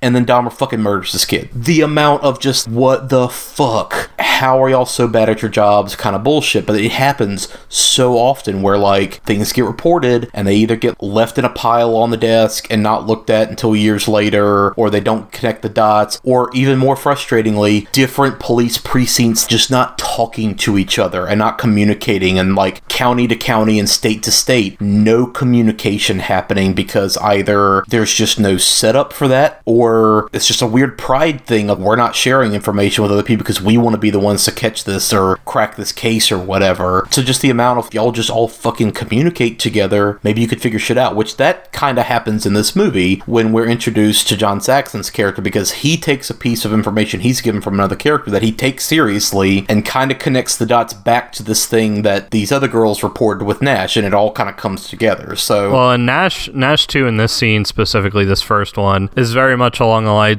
lines of sorority girls are airheads, airheads, like they're freaking out over nothing, kind of like, I guess, a little bit of casual sexism roped in with the type of people or the type of situation that's being reported, I guess. Yeah, he's a fuck up throughout this entire thing. Yeah, so they all get kind of upset that, again, he just kind of blows them off. So Jess goes and finds Claire's boyfriend, Chris, who we, like, very briefly saw at the party, but she goes to, like, where he's playing hockey. You kind of get the sense, like, he's not necessarily a college student, he's just somebody else that's kind of their age in town. But she goes and finds him and, like, pulls him aside and says, hey, we can't find Claire, is she with you? You know, have you seen her? And he's like, no, what are you talking about? And she tells him, like, well, we haven't found her, we haven't seen her since then, we don't know where she's at, she's clearly not with you, we went to the police department and they totally, like, blew us off, right? And he gets pissed and it's like, yeah, fuck this, let's go right now, we're going back down to the station to get some answers. Chris, by the way, is played by Art Hindle. He was also in the Invasion of the Body Snatchers from the 70s, which is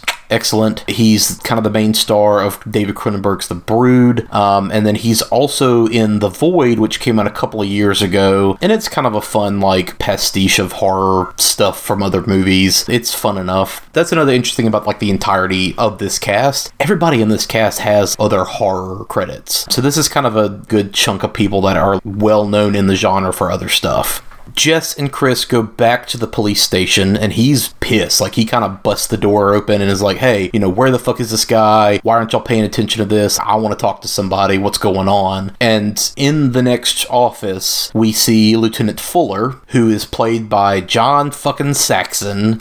So he is definitely a veteran of the genre. He was a teen heartthrob in the 50s and 60s with stuff like A Star is Born and Mr. Hobbs Takes a Vacation, but he's in fucking Enter the Dragon and Fast Company and weird trash like Battle Beyond the Stars, but he was also... Who was he in Enter the Dragon? Oh, he's like the main US CIA guy that's undercover there with Bruce Lee. Shit, yeah. Yeah, he's also in Argento's Tenebrae, and most notably, he's in the original Nightmare on Elm Street. He's the father of What's-Her-Face, and he shows back up in the third movie and again in New Nightmare, but he's also in this fucking goofy movie called Hands of Steel, and he was in From Dusk Till Dawn as well. So he's been in the genre for a long time. He's in lots of action and exploitation stuff through the 70s and 80s. So he is in his office, and he is being told by this woman that her daughter, Janice, also kind of seemingly vanished on her way home from school the previous day. And Janice is like a 12 or 13-year-old little girl. Yeah, she's very young. So she was on her way back home from school and just never made it home. So now this mom is reporting her missing. So Chris and Jess show up, and they're in the main, like, area of the police department yelling about that, and John Saxon, Lieutenant Fuller, is hearing this other mother talk about her incident, and so he kind of thinks, like, all right, 2 girls missing within the same time period. Let's kind of look at this. And he chastises Nash a little bit for just blowing them off. We kind of cut to everybody later back at the sorority house, sitting around eating dinner. So Mr. Harrison, Claire's father, the house mother, Miss McHenry, Jess, Chris, like everybody that's kind of involved at this point is all sitting around talking about, like, what do we do next? And this is where Barb's drunkenness gets real dark, the darker, sadder turn.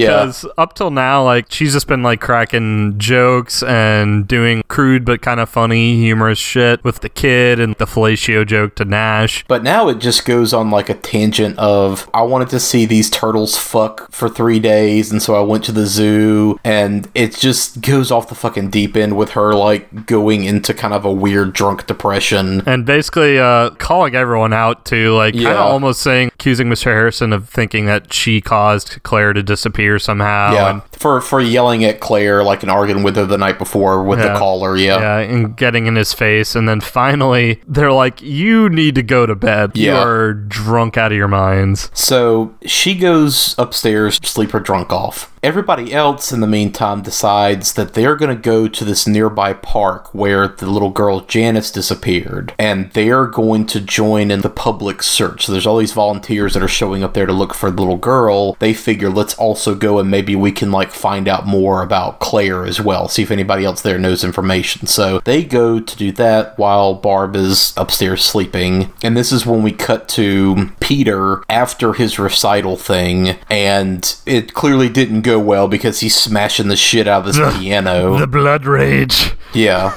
And then we also see Miss McHenry. She is packing because she is going to go visit family for the holidays as well. So she's still in the middle of packing. The cab is downstairs blasting the horn, and she's screaming like, just wait a minute, you dumb fuck. And as she's packing, she hears the cat. So again, Chekhov's cat, Claude. Well, and one of the little mini scenes that was kind of in between one of the earlier scenes was one of the flashes back to Claire's body in the attic and like the killer making weird noises. Yeah, it keeps cutting back and we keep seeing Claire's body still in the attic. And you kind of see like out this window, and it's wild because it's one of those windows like at the very top, like an attic window. If anybody had just fucking stopped to look, they would have seen Claire sitting up there. Well, I thought it was because the window is frosted or something. They probably couldn't. But yeah, there's one scene in specifically where it flashes to her body and the cat climbs up her lap a little bit and starts licking the plastic. Yeah. And that's pretty fucking unsettling. So yeah, the cat's up there, the killer's up there. Like, so the cat is kind of whining, and Miss McHenry's looking all over for the cat, calling for the cat. But eventually she like hears it, the cat, you know, meowing from the attic. So she climbs up into the attic and she's kind of looking around in the darkness a little bit. And eventually she looks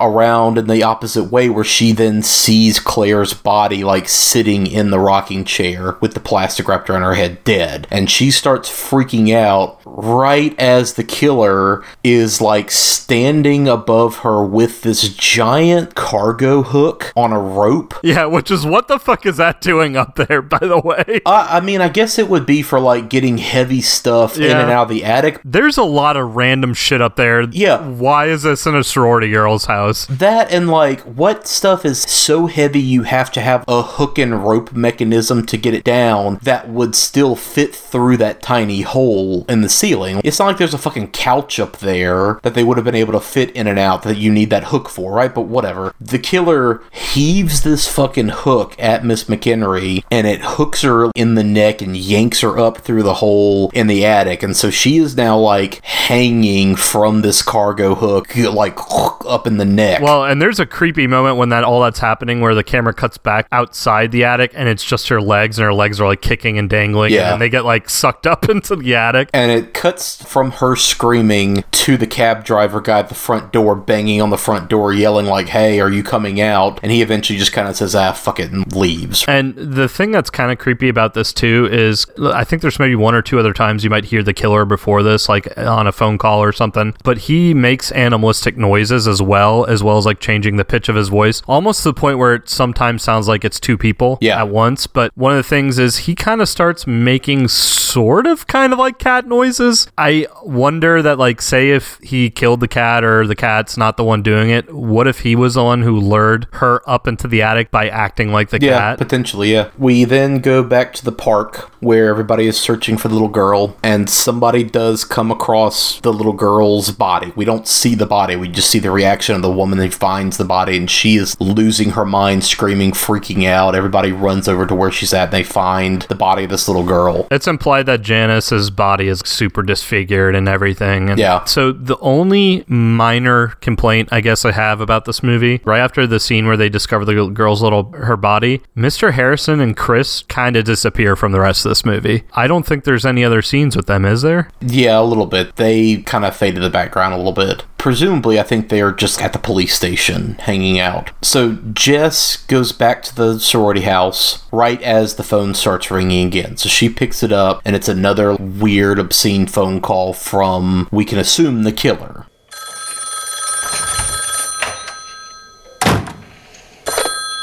Hello?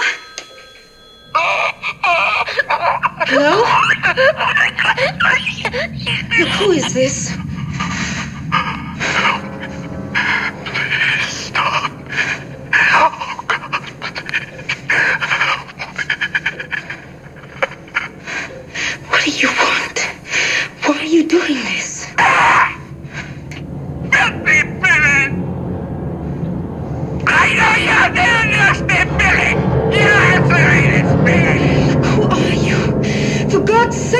you doing? I know what you did, Billy! Filthy Billy! Billy! Billy! Billy! Stop this!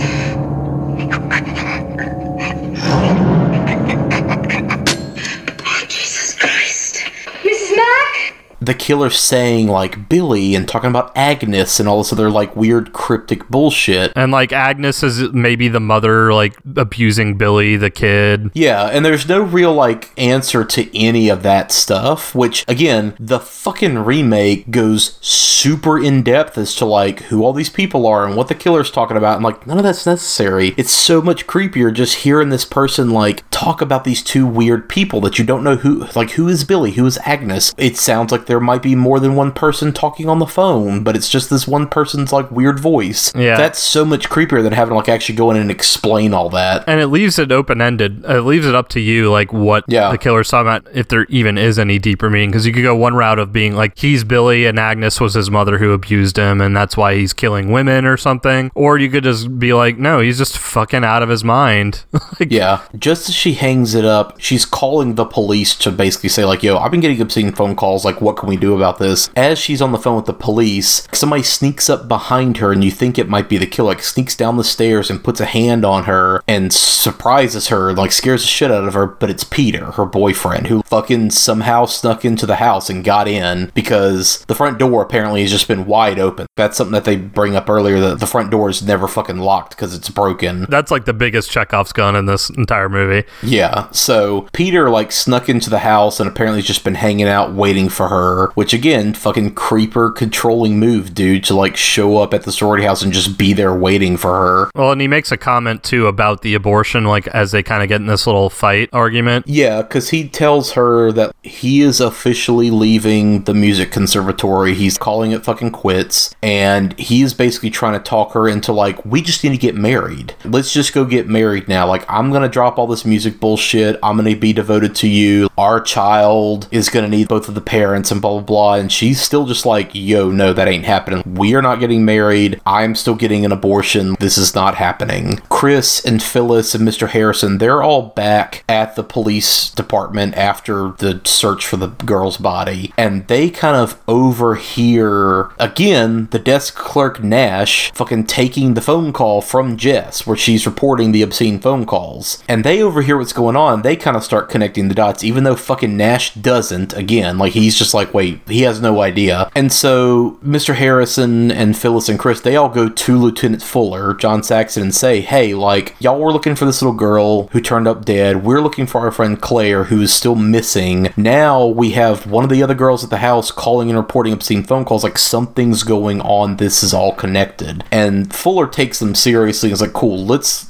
figure out what's going on. So Fuller goes out and, like, chastises Nash and is like, yeah, we'll get somebody over to the house. We're gonna tap the phone. We'll get to the bottom of this. So as Peter is storming out of the sorority house all pissy because he just got done having this conversation with Jess about their child and their future plans and everything, that's when everybody shows back up at the house again, and it's, you know, Lieutenant Fuller and a guy from the phone company named Graham, and, you know, they bump into Peter, and Peter is storming off in a huss, and Fuller kind of takes note of that. Yeah. You know, that this dude with a bad emotional state was here talking to one of the girls and storming out mad. Did Phyllis come back with Lieutenant Fuller as well? Yeah, they all arrived back at the house. So at this point, we see Fuller kind of investigating, and he goes and looks at Claire's room and starts thumbing through all of her stuff, and he's kind of filing away clues and bits and pieces of things in his head. Meanwhile, the phone company guy, Graham, is downstairs putting the bug on the phone. This is weird technical shit that I found kind of interesting, like how phone bugging and tracing calls kind of work, because you always see that in movies where they're like, you got to keep the person on the line for us to get the call. Yeah. But you never see the bits and pieces of how that works on the back end and what they're actually doing. But and this movie actually makes an effort to show you. And it works because it's that countdown, like you're on a timer of like, we got to do it, we got to do it, we got to have it. And this guy is like literally racing around the telephone switch station trying to find where the call is coming from, right? But yeah, Graham, this telephone guy, is played by Leslie Leslie Carlson, who I only bring up because he's been in lots of other like horror-related stuff, specifically Cronenberg. He was in Videodrome, and he was in The Dead Zone and The Fly. He was also in The Christmas Story. He was the fucking like tree salesman that they haggle with, but they get the phone bugged up, and Lieutenant Fuller is like, yo, we're gonna head back to the station. I'm leaving one of my guys here to watch over the house. They're right there, parked out front in the car. As he is leaving, we see Peter is still skulking around in the fucking shadows outside the house. Like, he's across the street, hiding behind a tree, just like watching the house like a fucking creeper. We now have Phyllis and Jess back at the house, and they're kind of hanging out. They're buttoning down for the night. While they're downstairs, Barb has a fucking asthma attack. And we hear her, like, screaming, and it sounds like she's being strangled. Well, and it kind of looks almost like a night terror, because a little bit, it shows, like, what's kind of like the killer's point of view creeping up on her, and then she just can't breathe. And it kind of looks like she's sort of awake, but not really, and having this asthma attack. And yeah, and then, like you said, Jess rushes up there and grabs the inhaler and, like, gives it to her. Once Barb wakes up, she does kind of say, like, oh, I was having this terrible dream that somebody was in my bedroom and they were watching me. Wow. Maybe, yeah.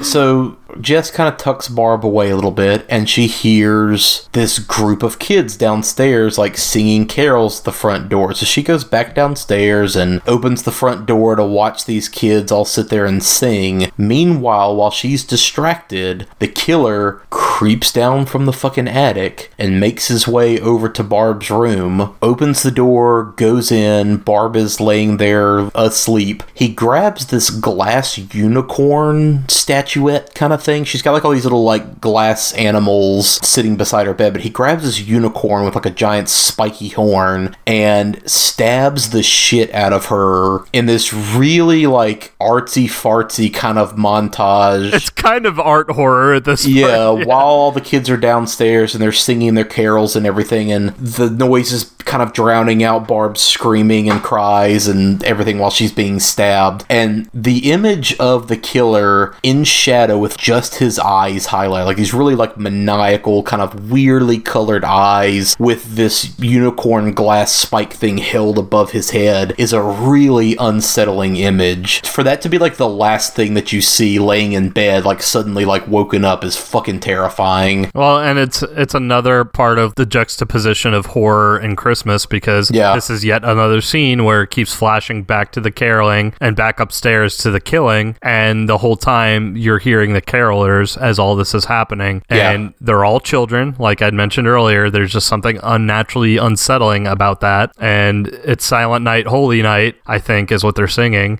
which I don't know, that song in particular, it was a good choice for this whole scene.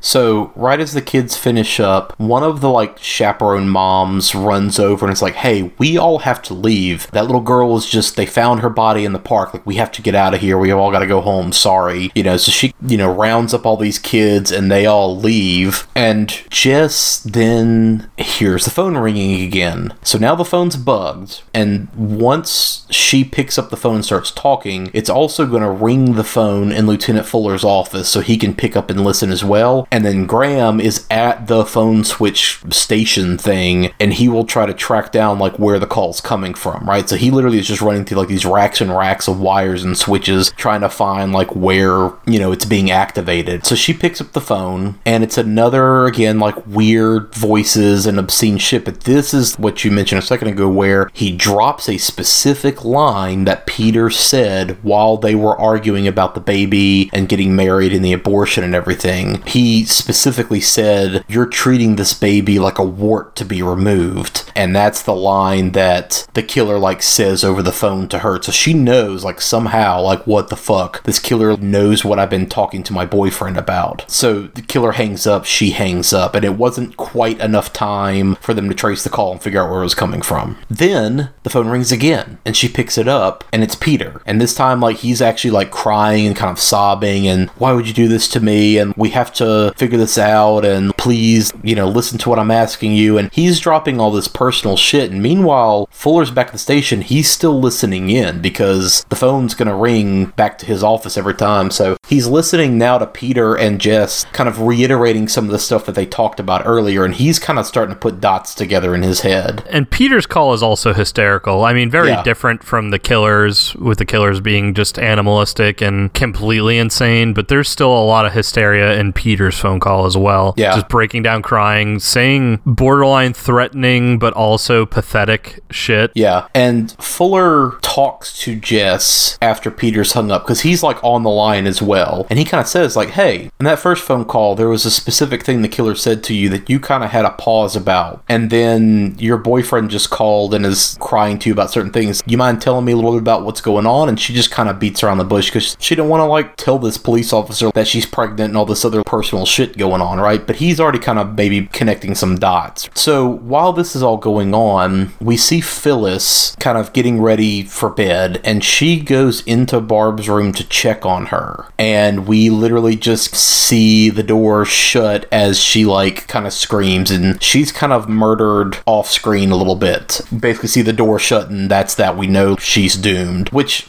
weird side note, but I love when she goes to open up Barb's door, the wreath that's hanging on Barb's door just is decorated with a bunch of little like airplane sized alcohol bottles. Yeah, that was pretty funny. So anyway, Jess then gets a third phone call in which, again, like the killer kind of drops some hints that there's something weird going on between like this character named Billy and Agnes, like you were saying, and there's this weird kind of something maybe related to this killer is being discussed, and he's maybe giving her some clues as to who he is, but that's never resolved. We don't know what's going on, which is why the killer sometimes is referred to as Billy, because we maybe think that the killer is kind of reiterating some things that happened when like he was a child, maybe. Well, and some of the earlier scenes too, where it's showing his POV, it's almost like he's talking to the dead bodies of the women he's killed and calling them Agnes. Yeah. But again, it's all just so cryptic and inane that it's hard to tell. Yeah, but Jess manages to kind of keep him talking long enough that they're able to finally trace the call and figure out where it's coming from. And at that point, Graham tells them, like, hey, the call is coming from inside the fucking house. There's another line in the house that belongs to the house mother. It was like her separate phone. The call is coming from that line. So, like, dun dun dun, the call is like, the killer's in the house, you gotta get out. Fuller tells, again, the bumbling fucking desk sergeant Nash to like call Jess, tell her to get out of the fucking house. And he's like, just tell her just that, no questions, tell her she needs to get out, she needs to leave, right? Because he thinks that she's maybe the only person at the house. Well, and he tells Nash specifically, whatever you do, get her out of the house, but whatever you do, do not tell her that the killer may be in the house. Yeah, exactly. And then he tells Nash that specific thing, I don't care what she asks, do not tell her that. Yeah, so Nash calls and tells Jess, hey, you need to leave the house, just leave the house, don't ask questions, just leave the house. And she keeps trying to say, like, the other girls are here, like Barb's here, Phyllis is here, I need to go get them. He's like, no, don't worry about them, just you need to get out of the house. And then she's like, no, I gotta go get the other girls. And he says, the fucking killer's in the house, you gotta leave, like the killer's in the house. Like, god damn it, like you said, the one thing he was like not supposed to tell one job, Nash. So at this point she's just like, oh shit. So she fucking ignores him entirely. Well, before we go into those scenes, Nash, all you had to do was be like,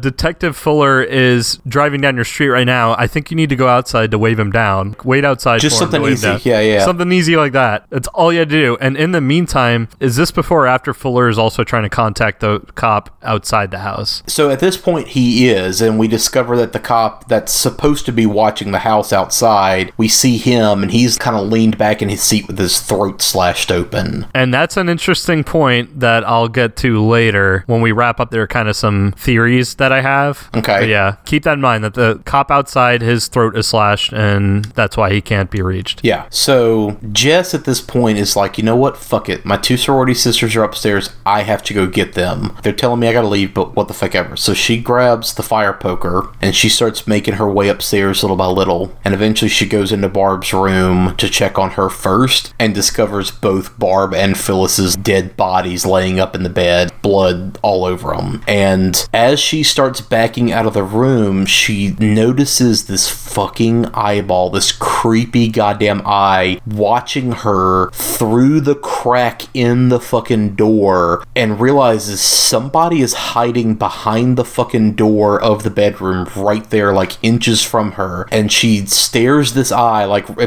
stares right into this eye, and it starts saying like weird creepy shit, and she knows, fuck, this is the killer right there. The killer is saying like the Billy Agnes shit again to her. Yeah. And then all you see is that eye, and this scene so right here creepy. is the scariest scene in the movie, I would say, personally. Yeah. This is the scariest scene because that one eyeball through the crack is such a haunting image with the fucking voice that this killer is making and the different changes and Billy and Agnes. This gave me chills like when I was watching this movie. Yeah. And it's interesting too because when she sees the eyeball and he's talking to her, she, I think, backs up enough and slams the door into him to stun him, and she starts like howling like an animal, like a wounded animal, and then the howling turns into rage, and yeah, that's when he's like making all these animalistic noises chasing her. Yeah, so the killer then chases Jess through the house, and in the editing and the cinematography in this scene's great because we are mostly watching her running, and you just see brief glimpses of like, you know, the killer's like legs passing through a doorway or like a hand reaching out or whatever. Like you never actually see the killer full body. You just see bits and pieces and like hints of him pursuing her. There's a little mini jump scare, like she comes down from the stairs and is running by the stairs down the first floor hallway, and the killer from the stairs grabs her hair for a second. That's when you see his hand, but that's all you get to see. Yeah, this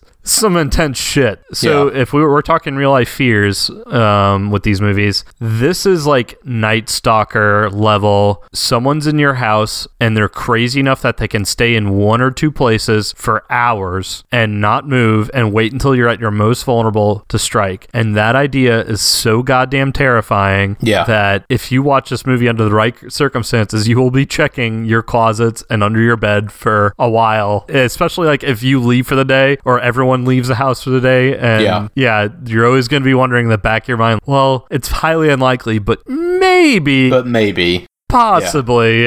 So Jess eventually makes her way down into the basement, bars the door, locks herself in as the like killer is smashing on the door behind her. So she kind of runs down into the basement and hides behind some pipes to where she's kind of out of sight a little bit, and it kind of gets quiet. And then she sees a figure kind of appear in the window of the basement, peeking in and calling out to her. And you see it's fucking Peter, her crazy boyfriend. And she, like, he's calling out to her, and eventually he fucking smashes the window open and crawls in. And then we cut back to the police arriving at the house. As he enters the basement, he's acting weird. He's acting deranged, and she's kind of hiding in the shadows, but he gets close enough to where he sees her, and like she has a poker up, and he says something like pseudo-threatening. Like he is acting very psychotic. He kind of reminded me a little bit in the scene of Todd from fucking Blood Rage. Yeah, he's getting ready to pounce, basically. So like right as this is happening, all the police screech up to the house on the street. They all run in, guns drawn. Lieutenant Fuller and the police make their way to the basement, and they hear Jess's screams like coming from the basement. So they all make their way down there and find her like passed out, unconscious, leaned up against the wall with Peter laying across her lap, bloody, and she's got a bloody pipe in her hand. So we're to assume that she beat him to death with this pipe as he got close to her, right? We then cut to like her bedroom, and Jess is laying in bed. She's in shock. She's passed out. All these police are in there with her. We see Chris and Mr. Harrison again. They've arrived back at the house. Everybody is wandering around talking and like taking photos and writing reports. They find the other two girls' bodies, Barb and Phyllis, but they still don't fucking realize that Miss McHenry and Claire are like in the attic. Nobody has bothered to check up there, right? Yeah, which shoddy police work, by the way, guys. Again. You would check the whole house, like, I'm sorry.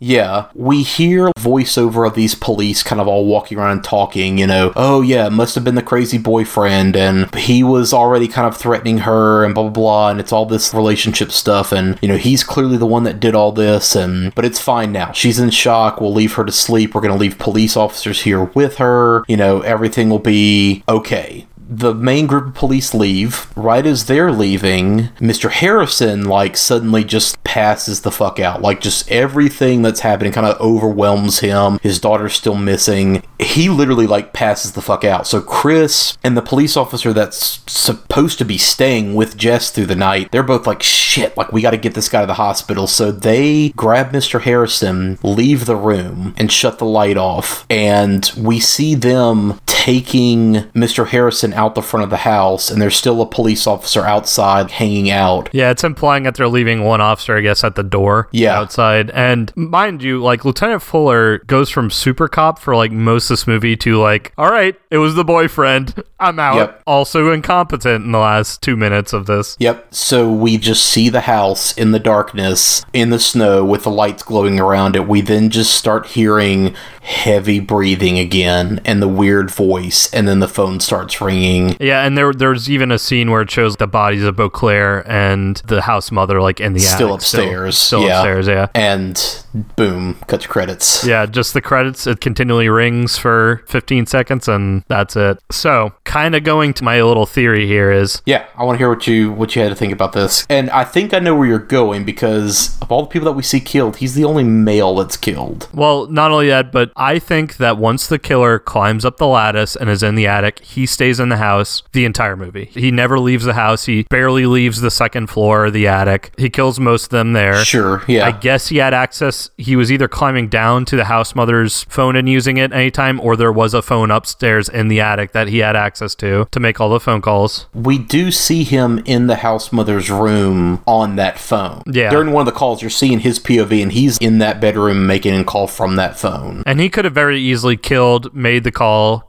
made the call. Yeah. There were a lot of moments where the second floor, upper floors were barren. So I don't think he ever leaves the house. So you think Peter is possibly who killed the lookout cop? I think Peter killed the lookout cop, and I think Peter was either going to hurt or even kill Jess when he was going into the basement. Yeah. He's set up as a good red herring throughout the movie because, you know, you do hear, like, the killer on the phone drop the line that he was talking to her about earlier. He's clearly been weird and tense and distraught through the whole movie. Thematically, the music, the score of the movie just being like the harsh piano smashing, you know, kind of sound, that's the same sound like is happening, like you said, when he's smashing the piano. It all kind of bleeds together. So there's even subtle, like, psychological clues to make the audience think that he's the one that did it, and then obviously Fuller thinks he's the one that did it, you know? So the fact that, like you said, maybe he killed the outside cop and then was still going inside to harm Jess, just those two confluences of things happening. Yeah. So that's a pretty good theory. Yeah, and again, because the killer never targets males, and the only male killed in this movie is the outside cop, where the killer almost makes it kind of like artistic, like where he kills them and like sets the bodies up in specific ways. The outside cop just has his throat slashed and is left there. Yeah. The only other outside death is the little girl Janice, but she was murdered the day before. So maybe he killed her. That could have been Peter or the killer. Like, that could have been either one. Potentially, yeah. But, like, let's say it's the killer. I mean, he could have killed her in the park and then made his way to the sorority house where we see him enter that night. Yeah. Yeah. Or even if you wanted to, like, make it even more dark, that was just a random other killing. Sure. Yeah. Lots of killers going on in this town in Canada. That's what I think happened. Is I think Peter did go insane, killed that cop outside, and was going inside. Yeah. Intended to hurt or kill her. Yeah. Yeah, to kill her. And I think even the killer might have been aware of that. That's why he backed off, trying to break into the basement. Potentially, yeah. So yeah, final thoughts on this movie. I personally love it. I think it's a classic. It's one that I like watching every holiday season. Great performances. Super fucking creepy. Great example of the slasher genre. But yeah, just stone cold classic, hands down. One of the grandfathers of a lot of horror tropes, different fears played upon. I mean, it is a cornucopia of fear and horror. A lot of real life stuff and a lot of more nightmarish scenarios. But I mean, like, again, 1974 horror movie tackling abortion, tackling the descent, I guess, like a mental breakdown of Peter and violence to children, the little girl getting killed, which granted you don't see her body, but that almost made it more horrific just to see the reactions of everyone when they find her body. Barb's alcoholism and depression. Yep. Yeah, lots of heavy stuff going on. We've brought up Bundy and Ramirez and other serial killers, but I mean, this was before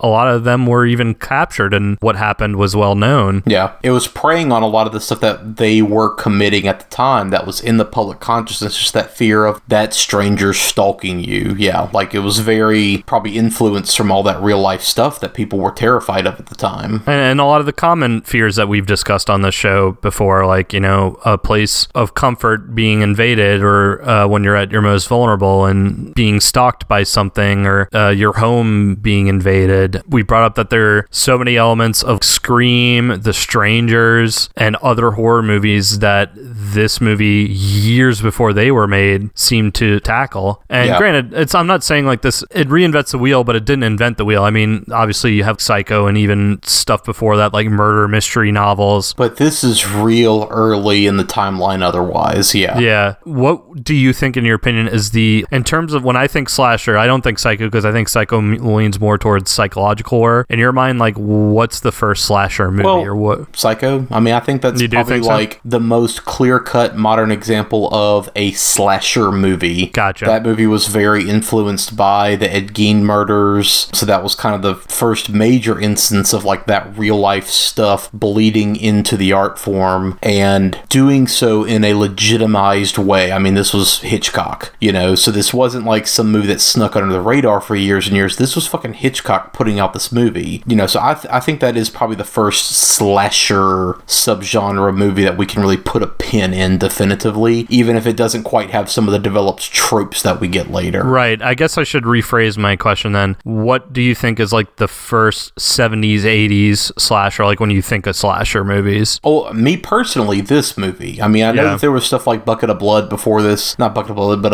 A Bay of Blood. But to me, this is the proto-slasher. I think of like Halloween as being the first big staple cultural phenomenon, really definitively set off the slasher boom. This is the one that actually did it before then. Yeah. So to me, like, this is the proto-slasher for sure. I'm sure there's deep cuts that are like technically before this that kind of in my mind too. I feel like this is, in terms of popularity and just being well made and handling the tropes well. Well, this isn't just the one trope. This isn't just a holiday horror, a killer calling from in the house, a POV like serial killer. This is all of those tropes rolled into one thing. Yeah.